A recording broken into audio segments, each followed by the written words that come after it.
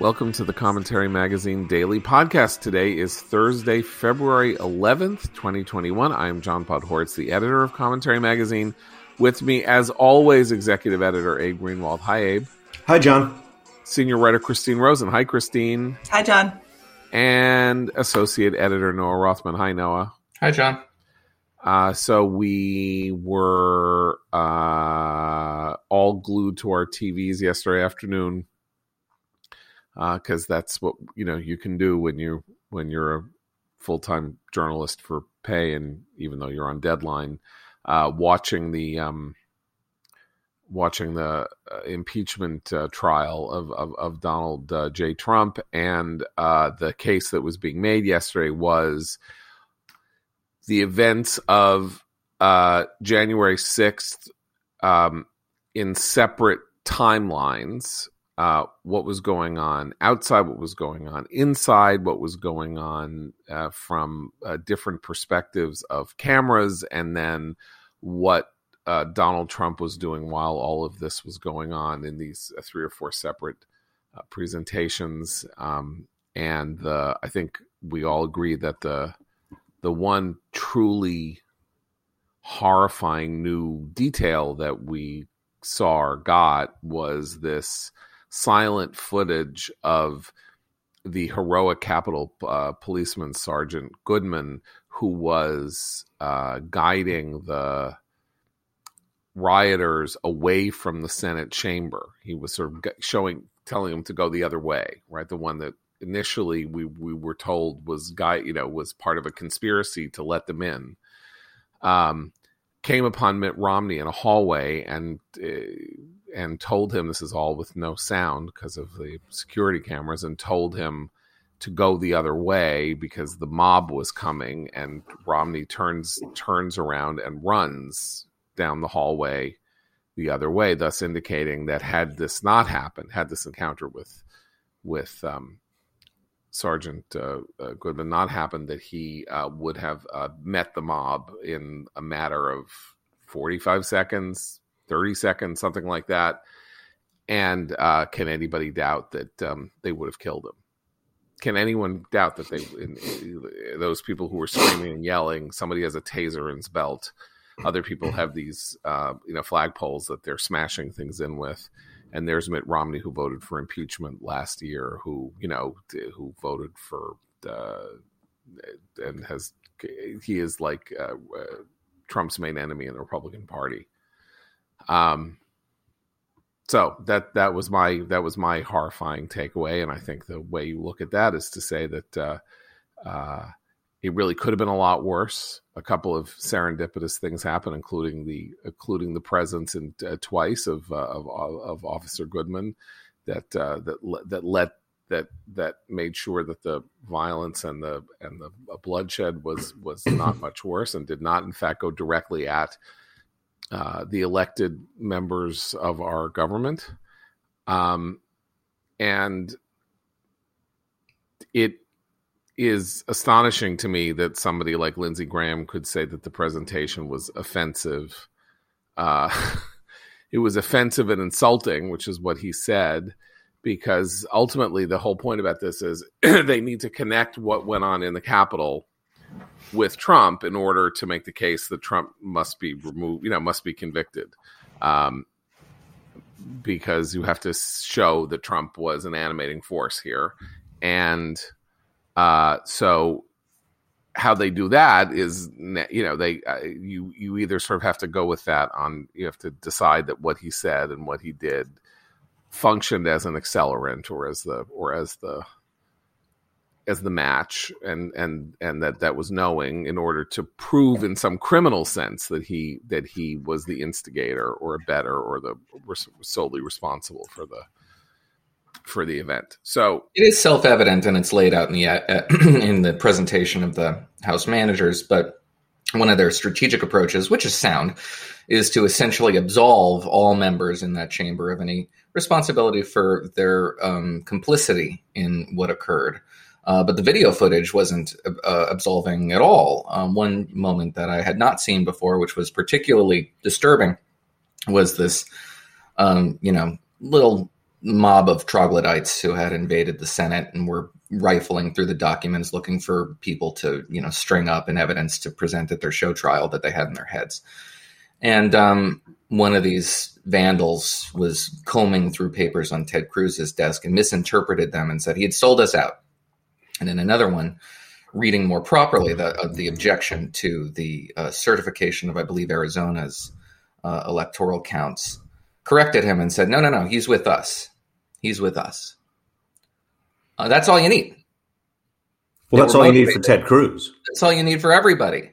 Anybody who advanced the Stop the Steal narrative was complicit in the events that animated this siege of the Capitol. If you didn't need any more evidence, all of them confessed to it. All of them said they were there because Trump made them do it, very plainly on camera. And then here's this guy saying, well, Ted Cruz is part of the team. Something else that I thought the footage showed almost indirectly was the scale of this thing, was the size. In so many of these clips, especially when you get sort of on the outside, the sea of people behind those at the front speaks to a movement that was so much larger than this idea that it was, a sort of small group who planned this as a sort of break-off group.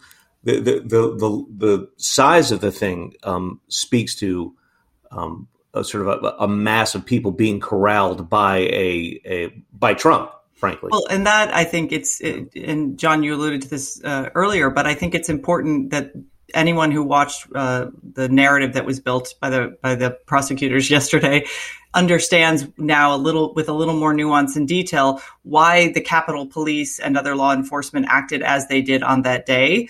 There was some of the footage that we got, some body cam footage, for example, and there were just these and also some recorded messages of the law enforcement, talking to each other about what was going on. And they're like, we can't hold the line. They broke the line. And the command came like, fall back. Like and that was actually snippets of that stuff was circulating on the internet is, look, the cops are actually letting them in. So I was glad to see a lot of careful scrutiny, and also the protective detail of the guys and gals who protect people like Chuck Schumer and Nancy Pelosi and Vice President Pence in particular, how swiftly and well they did their jobs at that moment. We should really thank them for that service. So even as the Capitol Police and law enforcement in DC is undergoing a lot of scrutiny, as it should, about what happened that day, a lot of those men and women did their jobs in the face of, as Abe says, a massive mob. And I will also say that what I found interesting about yesterday was how they're now connecting not just what the incitement that occurred before the attack,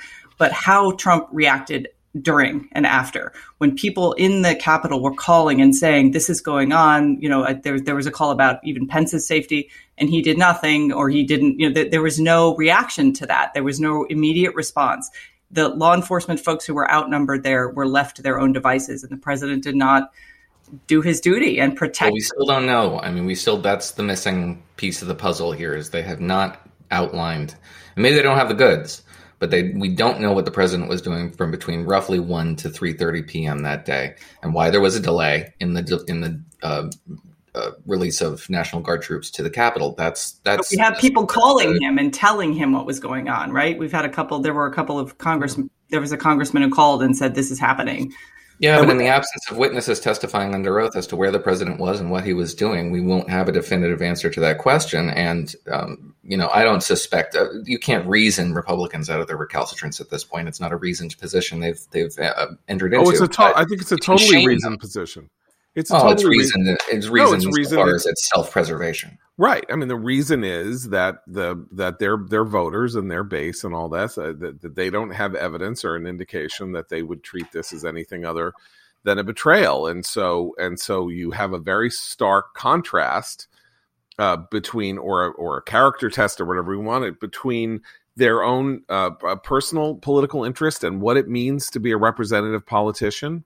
Which is a very complicated point and a complicated question, not the easiest to resolve, and what they are seeing, the evidence of their own eyes. Now they can choose to react by saying that everything they're seeing is illegitimate. That's what Lindsey Graham was going to do. The whole thing is ridiculous. Trump didn't do anything wrong, or, even if he did something wrong, he did something that was so little wrong that it really doesn't require, this measure. And it's the people who are doing it who are guilty of a crime against, our democracy or something like that. Or they can look at it and Ted Cruz said that it was a tale of sound and fury, which despite the comic scoffing of Andrea Mitchell thinking that was a line from Faulkner and not that Faulkner was quoting Shakespeare. He was quoting Shakespeare, and it is Macbeth's terminal nihilistic monologue, which is that life is a tale told by an idiot, full of sound and fury, signifying nothing. So what Cruz was saying is what they're seeing signifies nothing. And so they can go on and try to make this argument.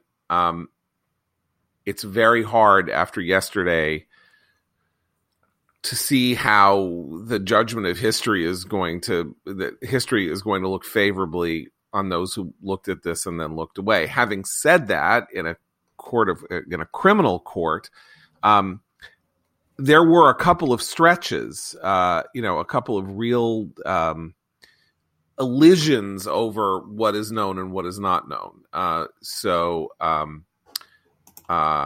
Congressman Dean, who made one of the presentations, quoted from an article in the Independent, the British newspaper, that said that Trump knew what was good. The Trump people monitor Reddit and 4chan and all this very, very, very closely, and the social media team was very up on what's going on, so they would have known that there were messages on the board planning for the violence before the rally. And therefore, she uses that one article, sourceless, to then go on and say they knew. No firsthand account that they knew. The article itself provided no proof or even quotes or something that said that they knew. It just said that this was something they paid attention to, and that was in September or something. It's not like in January. So that was one bad thing, right? And then she also did a thing where, actually, I think there was Stacey Plaskett, but where Congressman Dean then set the whole thing up about Trump's speech and all the stuff in Trump's speech, and then played the clip of Trump saying, "We're going to go down to the Capitol and go in peace, go peacefully," and like that.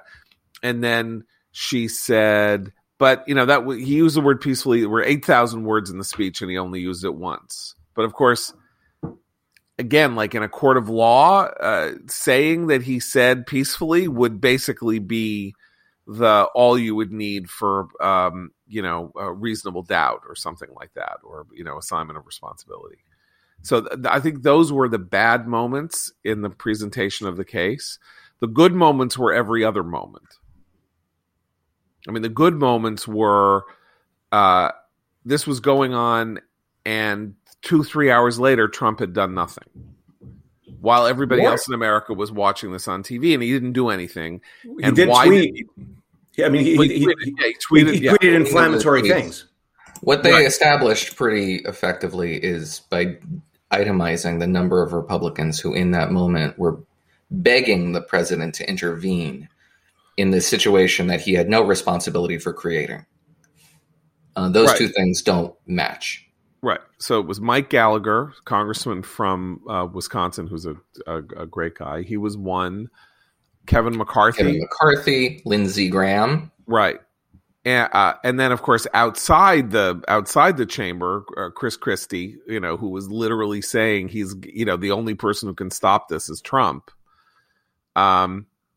So there was an understanding of the idea that he could do something to stop it, and he didn't do anything. What we don't know is what was going on in there with him, right? And that's where not calling witnesses, not having subpoena power, not doing anything like that is going to leave that question unresolved until people write their memoirs. We don't know. I mean, these were just opening arguments. We prejudged the evidence that they had to present during opening arguments, and we were wrong. They had more than we thought they had. Right. So again, it is wise, as I keep saying, to reserve judgment until we have the evidence in front of us. Okay, well, that's an important point because, of course, tomorrow the case is going to wrap up, and then they have to vote on whether to have witnesses. And we're told, of course, that Chuck Schumer doesn't want witnesses, right? He doesn't want witnesses.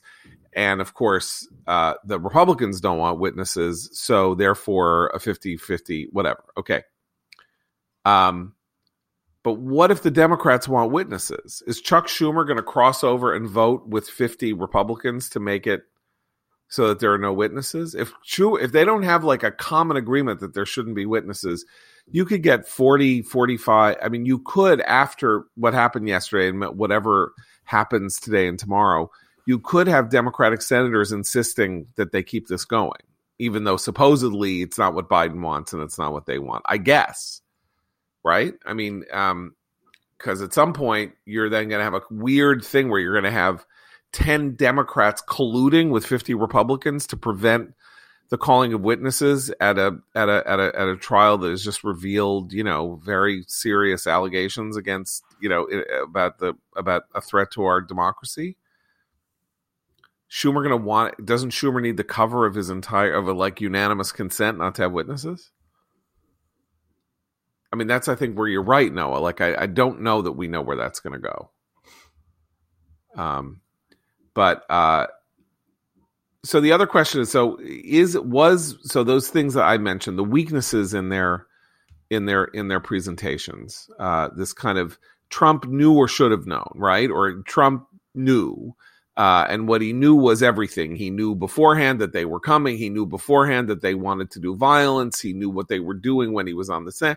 And then he knew what they were doing while he was in the White House, not doing anything. And there are a couple of weak links there because we don't know what he knew. I was struck watching the horrifying footage, by the size of the crowds and the fact that, of course, going into the building is a funnel. So the funnel obviously narrows the number of, the amount of volume that is going to go in simply because you've got to go through doorways and things like that. But I was also struck by, and I always hate these analogies when people after 9/11 say it was like a movie where, the planes are blowing up. It's like Independence Day. Can't believe it. It's like a movie. But what struck me watching this was not that I was watching it and thinking that this was like a movie, but that the rioters were acting, behaving, and conducting themselves as though they were extras in specifically 2 movies or 3 movies. Joker, The Dark Knight, and The Dark Knight Rises. All of which feature bizarre mob action and kind of vigilante behavior. And they seemed like they were cosplaying for real and that something had happened that broke free in them and that they were now suddenly in a movie, like people who don't know that movies aren't real, that, if you go on a movie set and there's big stuff, then there's also like cameras everywhere and there are walls where there aren't set and there are 200 people standing around watching while people are putting makeup on people. It's like they were in a 3D realization of their wildest political fantasy and they were having a fantastic time. What does that tell you? I don't even know what it tells me. I was following a little bit along with the kind of live commentary that the New York Times was doing as the trial was going on. And the kind of mainstream liberal media response was, look at them. They're just, they're proud of themselves. They're proud of themselves. And I think they kind of misconstrued that. I think it's much closer to what you're talking about, John. I think that they actually kind of became empowered almost surprisingly so at the moment they broke through and suddenly found themselves there. They started to kind of feel like they were the stars in their own movie, right? Like, it's like, now we're important. Look at how important we are. We are on the floor of the Senate, rifling through power. It was the image of them opening up the senators' desks, actually, which is, even if you're allowed on the floor of the Senate, you don't go around rummaging in people's desks. They were living there, and Noah said this on our text chain. He's like, they're living there. It's like unreal reality, right? They want to live in the unreality and turn it into a reality. And that's kind of this surreal moment on the floor of the Capitol that you saw playing out in real time. The guys in kind of tack gear and, holding the handcuffs, the plastic handcuffs. I mean, there was something very strange. They would have looked ridiculous and did look ridiculous just a few hours earlier when they left their hotel. But then they were ridiculous. And then suddenly when they're all in the Senate, they're real life. It's real life. And they're players.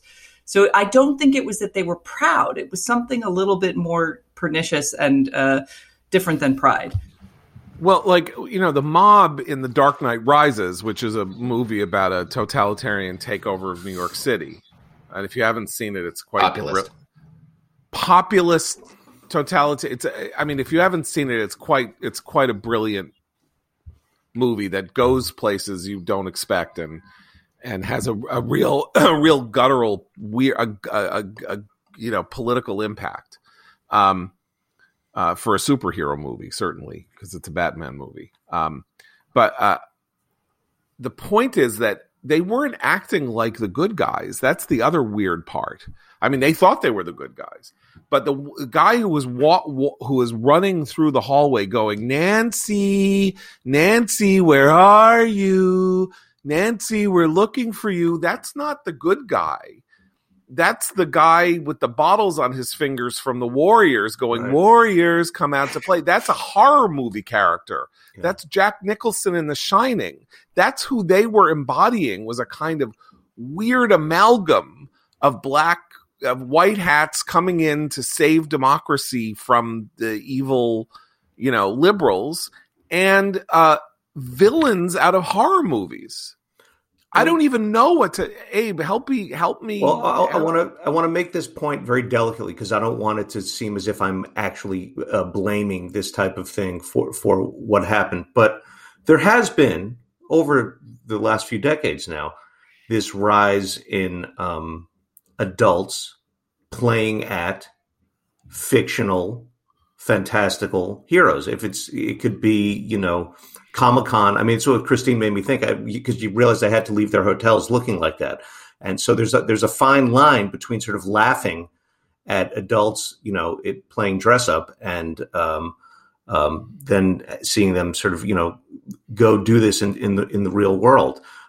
It applies also to school shooters think they're in the Matrix, right? They put on the black trench coat and the glasses, and they, and so on. So there has been a trend in the culture of adults losing themselves in these fantasies, in these scripted fantasies. It's true. I don't think, therefore, we need to expunge those things from the culture, but I think you can see the connection for sure. Well, that impulse to kind of disappear into a group that has a mission and a purpose is a very powerful human need. I mean, actually, when people try to understand how Antifa behaves and how they all have a uniform, they wear their black bloc, they have a whole thing, and you can disappear into that group and suddenly you're part of a group with a mission.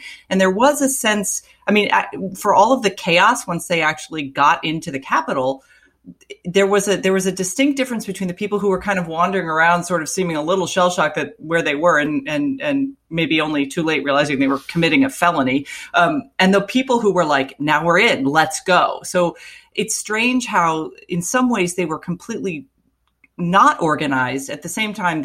That's why I think this is where Trump's role is crucial, because and we talked about this a little bit yesterday. None of this would have happened without Trump.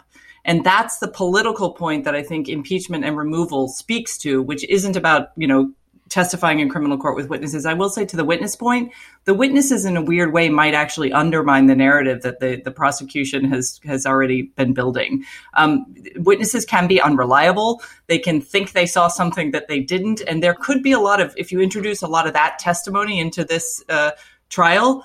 Some of the clarity of events that we've been kind of praising the prosecutors for painstakingly talking about over the last few days could get a little muddled. This gets to my darkest theory about why we're not going to get a on the record, under penalty of perjury account of what the president was doing and why there was a delay in the National Guard, because it wouldn't implicate all the right people. Because a lot of these restrictions were imposed after the summer riots. Washington, D.C. had its own preferences that led to a lack of mobilization on the part of local officials in the National Guard and the Pentagon. So there's probably going to be enough there to get Trump, sure, but also enough to implicate everybody around him, and not just Republicans. And if they want to avoid that kind of a lack of clarity and, the establishment of just defined white hats and black hats, and we're not going to get the answer to this question. And then we're not going to get the answer to this question whatsoever until and unless you get some sort of a bipartisan commission that writes a book about this thing 2 years later after there's nothing you can do about it. It's just academic. I just want to add a point. It's a side point, but building on what Noah said, that now having seen this fuller picture of what the Capitol Hill police went through, and how life-saving and heroic some of them were. In this case, I do think that Joe Biden and Kamala Harris should offer apologies for jumping on the if this were Black Lives Matter, the Capitol Hill police would have acted differently bandwagon. That was just shameful and flat out wrong. And they jumped right in the breach right away in the worst way. But look, Julian Castro made the case that Trump made no attempt to reach the National Guard. Quote, made no attempt. That allegation is not substantiated to the extent that I want it substantiated. And certainly Republicans aren't interested in this. But I mean, if you're going to put the squeeze on them, you have to validate that claim. The truth is, though, it's an interesting question about what could be found out. Because the executive branch is a co-equal branch of government, Congress, practically speaking, it's a complicated issue whether Congress can compel testimony even from former officials about what went on between them and in their official maintenance of their official duties.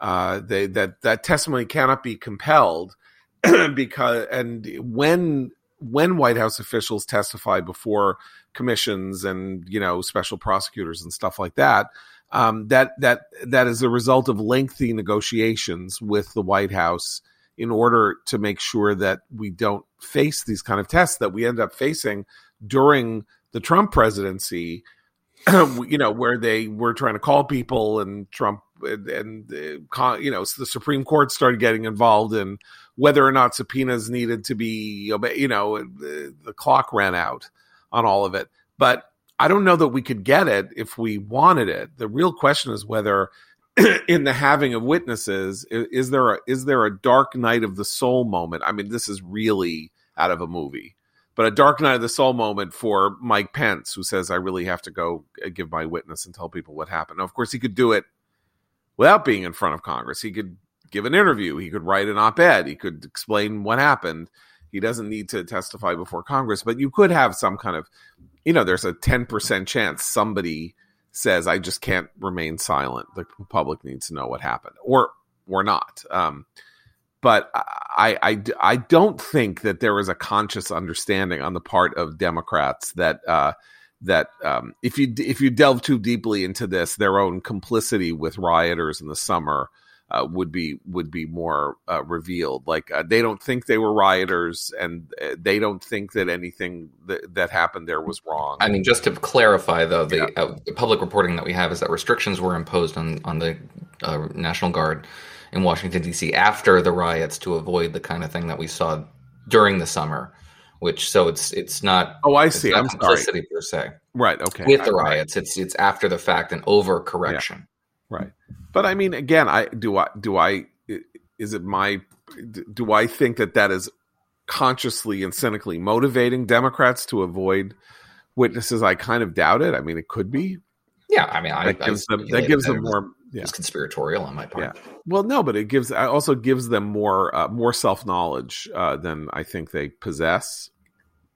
I think they are still living in a brainwashed reality in which they are not allowed to look at anything that happened in the aftermath of George Floyd as anything but righteous, and they don't, and they can't, and so therefore the notion that they would need to keep it quiet, I think.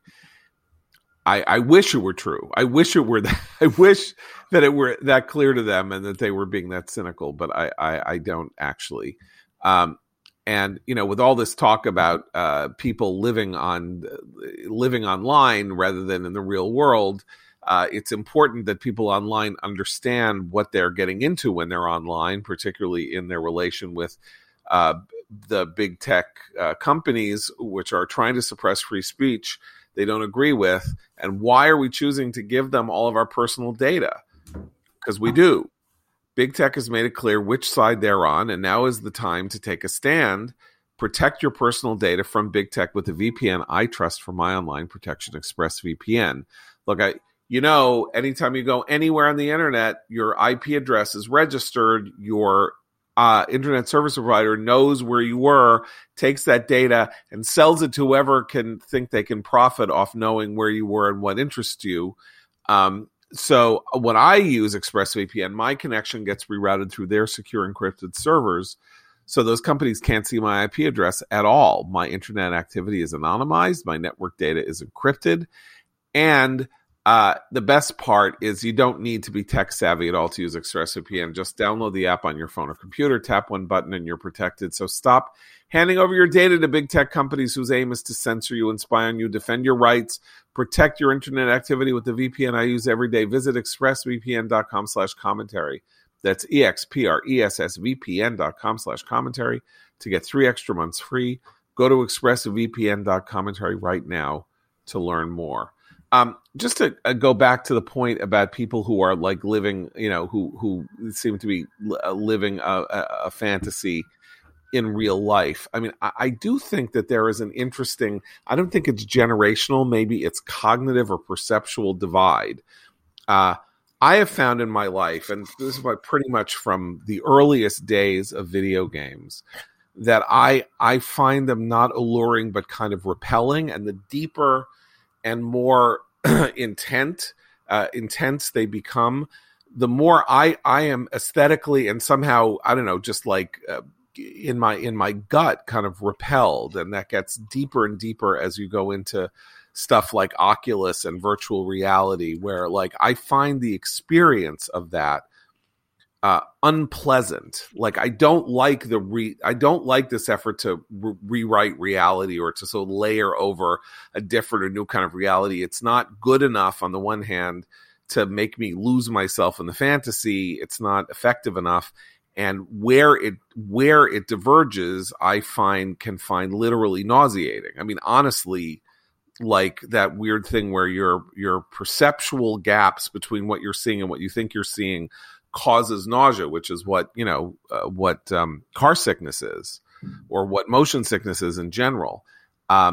So that's how I feel. So it's very easy for me to go, I don't know what the hell is going on with these people, with the QAnon shaman and this guy walking around and doing the LARPing and getting involved in QAnon fantasies and all of this, because it literally repels me. But I can sure understand intellectually why it would be alluring to people who are not enjoying or liking their lives.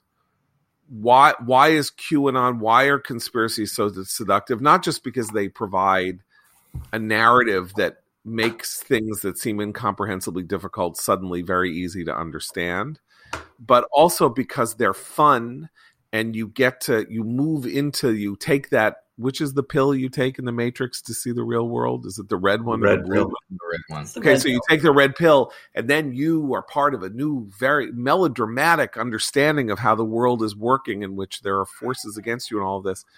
I mean, if your life is crappy, if you owe a lot of money and you're divorced, or you're this, or you're having, you're not with your family anymore, you can't find somebody to be with, or your job is unsatisfactory, whatever it is.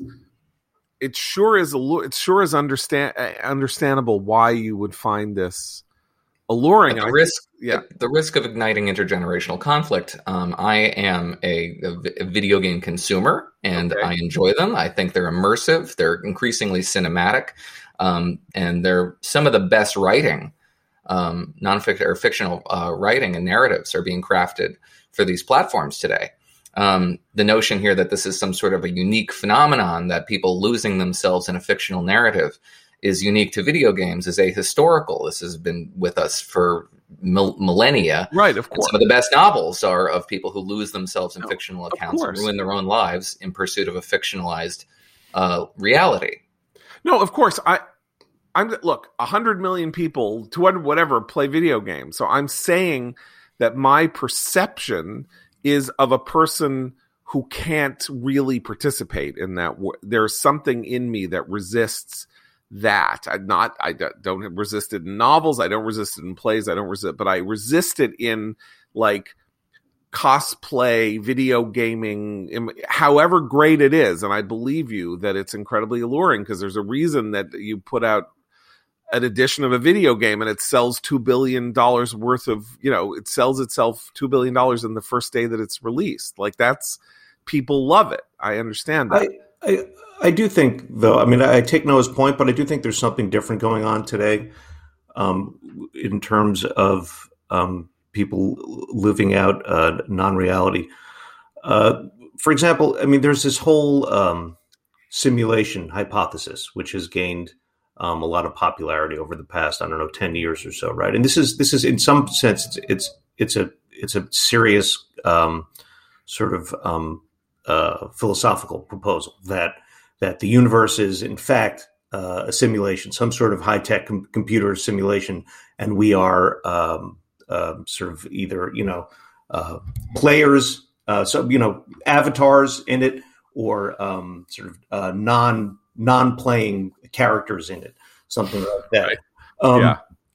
I think all of it speaks to, there is such a information glut that the conspiracy theories and the sort of dive into non-reality is a sort of way of handling that, is one way of trying to navigate this insane amount of information and entertainment and data that is thrown at us. I think the kind of the mirror image of that, by the way, is this need for like experts to make sense of everything instead, to organize it.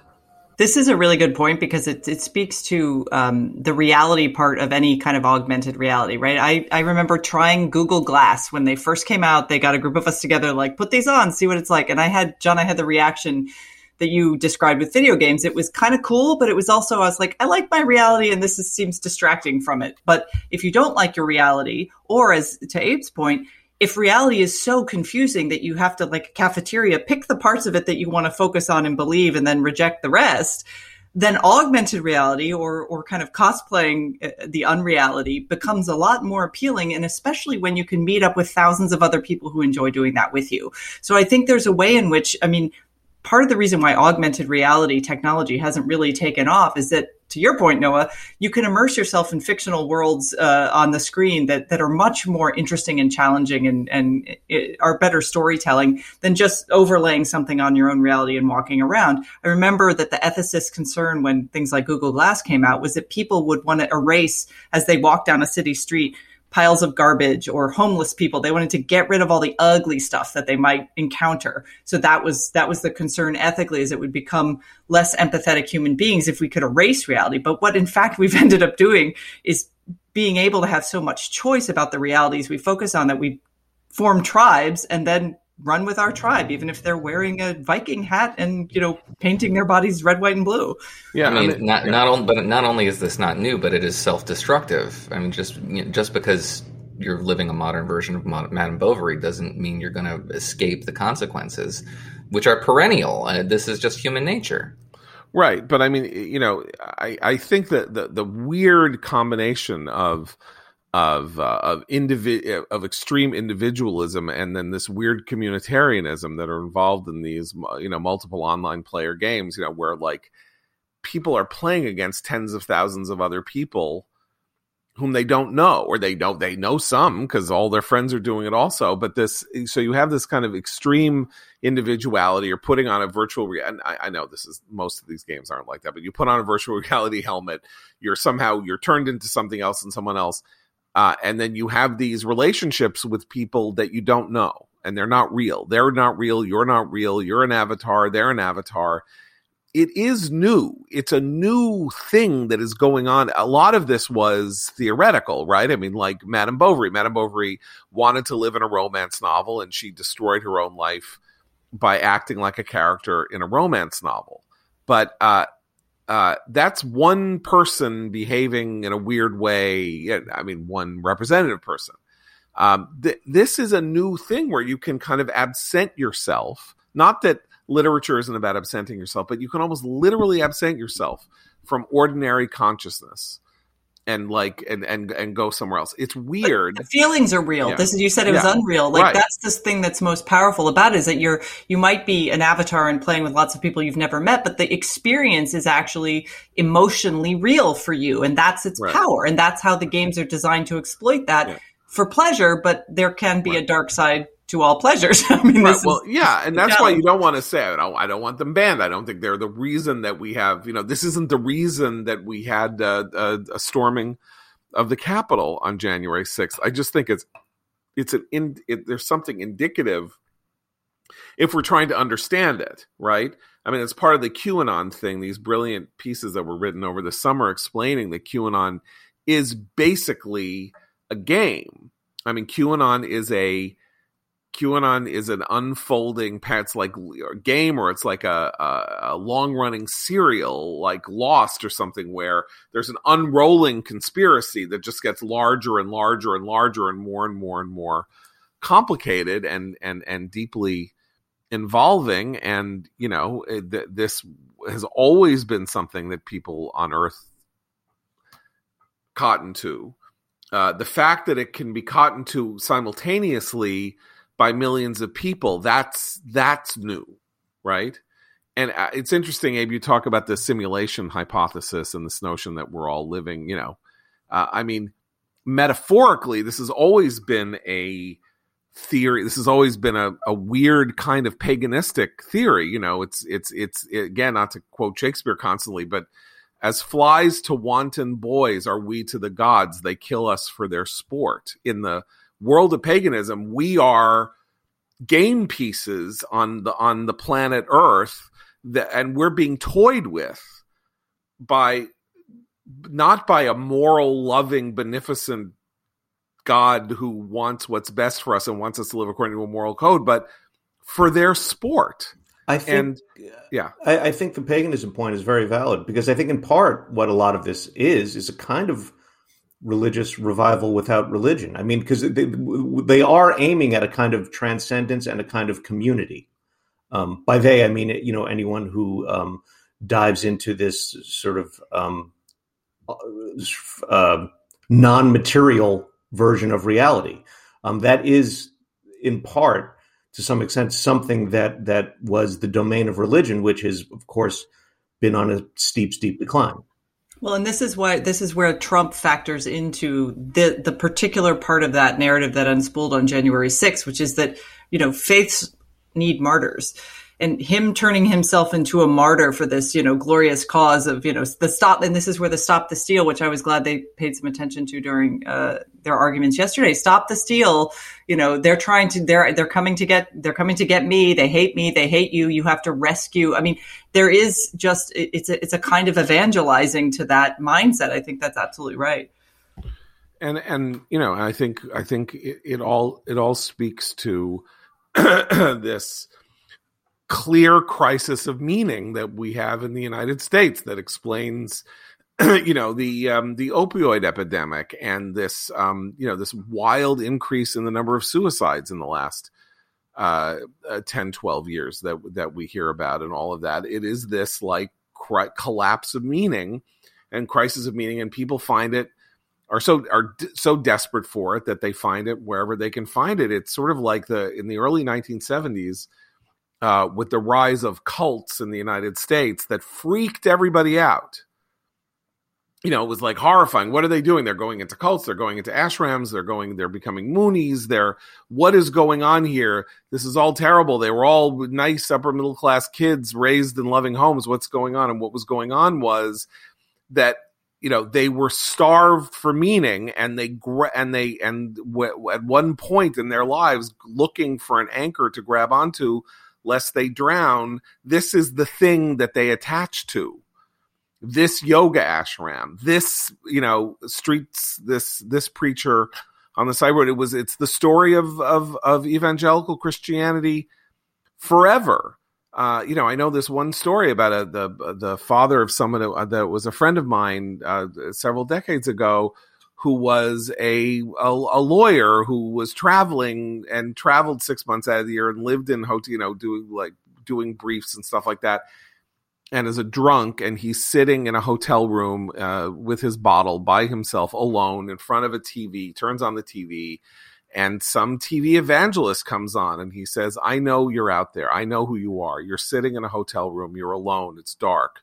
You have a bottle in your hand and a glass in your other hand, and you feel like you want to die, and Jesus loves you. And he burst into tears, and he became an evangelical Christian at that moment, because it was the right moment. It was, and so all these stories you read about QAnon, all these stories of all this, there's a crisis that is resolved by grabbing onto this. It's not game. It goes from a game into something other than a game. And the last 2 months of the Trump presidency were millions of people grabbing on to this idea of the stolen election and that there was a force for good and a force for evil, and the evil force was doing whatever it could to stop the good. And I don't know that we've had a moment this quick, this fast, or this powerful before that I can think of, that sent tens of millions of people on to believing something that was not true, that all the evidence of their eyes should have told them was not true. And it is a crisis of meaning. They needed to find meaning in this moment, and Trump provided it for them in some weird way. And with that, let me talk to you about how to avoid credit card debt, or how to resolve your credit card debt, actually, in a much more comfortable way than you have maybe thus far. You never know what life is going to throw at you. So a lot of people had to use credit cards to pay for unexpected expenses last year, and the bill is coming due, and tracking those balances, those due dates, those logins, so stressful with your credit cards. So if you go to Upstart, you end up with one monthly payment in one place, because it's the fast and easy way to get a personal loan to pay off your debt all online. Whether you're paying off credit cards, consolidating high interest debt, or funding personal expenses, over 500,000 people have used Upstart to get a simple fixed monthly payment. Upstart finds smarter rates with trusted partners because they assess more than just your credit score. With a 5-minute online rate check, you can see your rate up front for loans from $1,000 to $50,000. You can get approved the same day, receive funds as fast as one business day. Find out how Upstart can lower your monthly payments today when you go to upstart.com/commentary. That's upstart.com/commentary. Don't forget to use the commentary URL here, upstart.com/commentary, to let them know we sent you. Loan amounts will be determined based on your credit, income, and certain other information provided in your loan application. Go to upstart.com/commentary.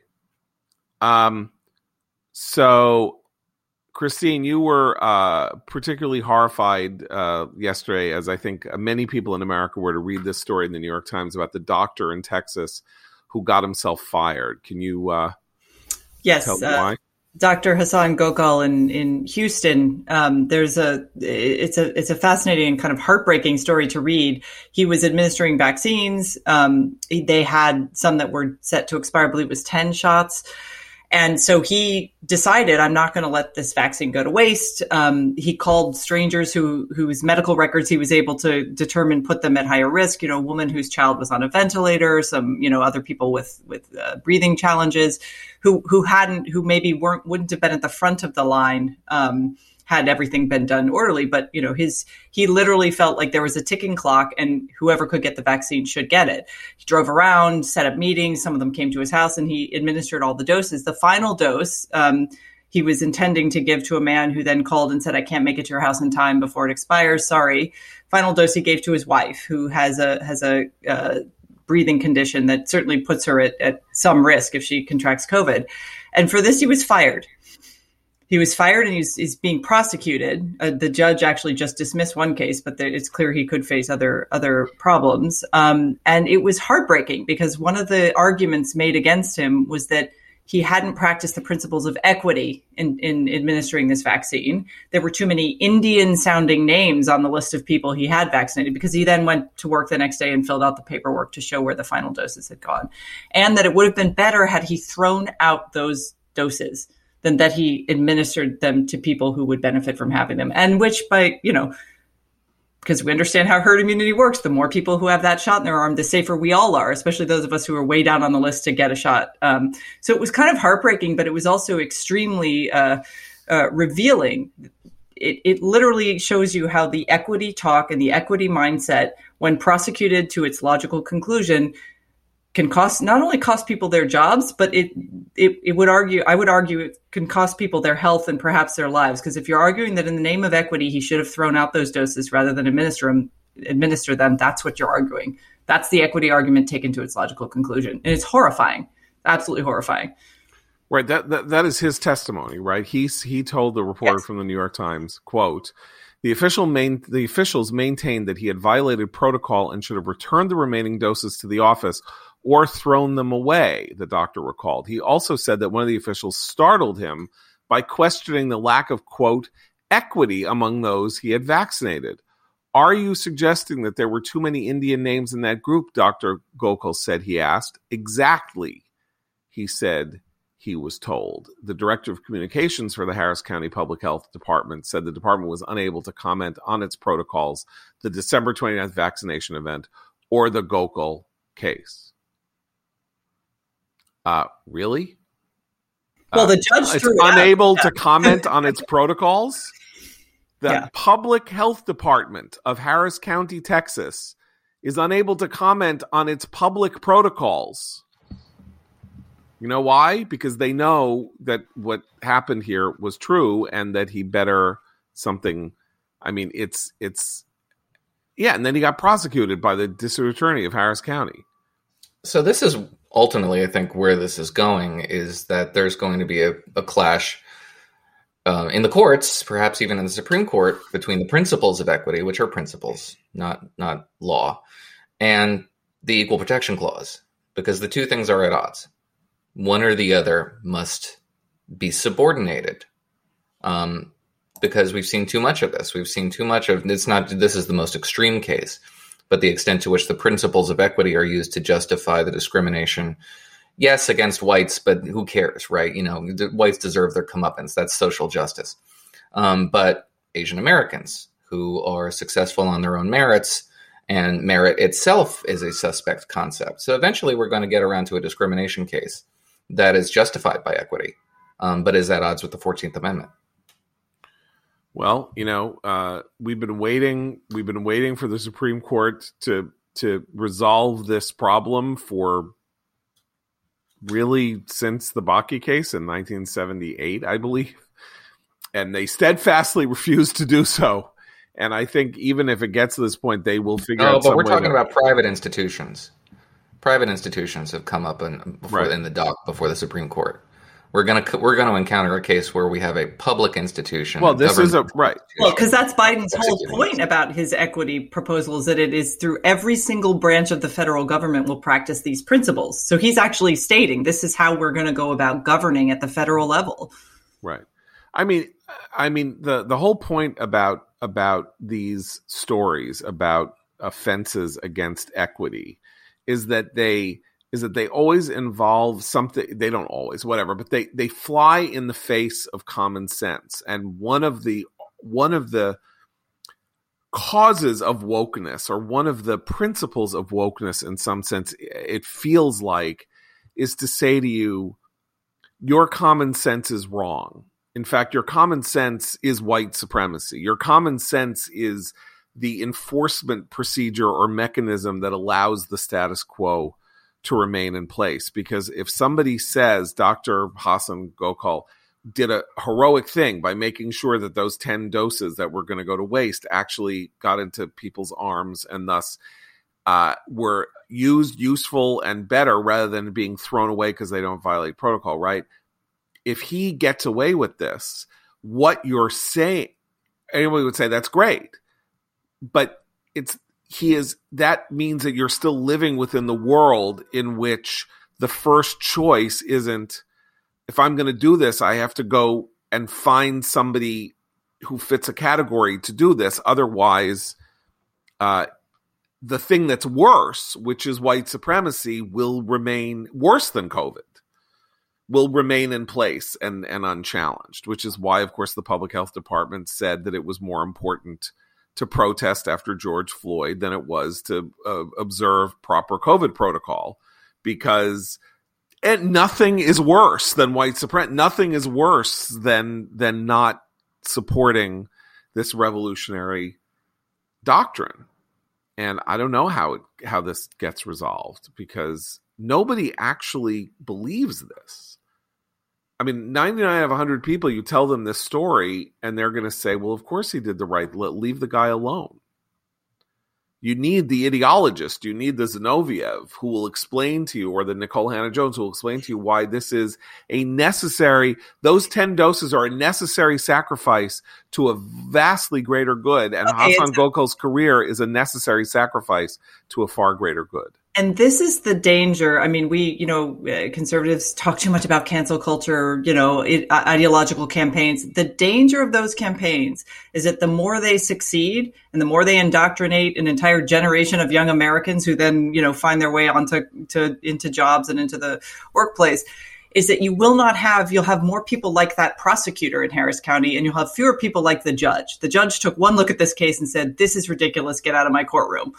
And my fear that's why the indoctrination stuff is the stuff that conservatives really care about. And it starts early, because the mindset actually people will and do believe it. I think you're wrong about that, John. I think we're very skeptical, but you can see how people can be made to fit within that worldview, even if they privately still question it. Do you know what I mean?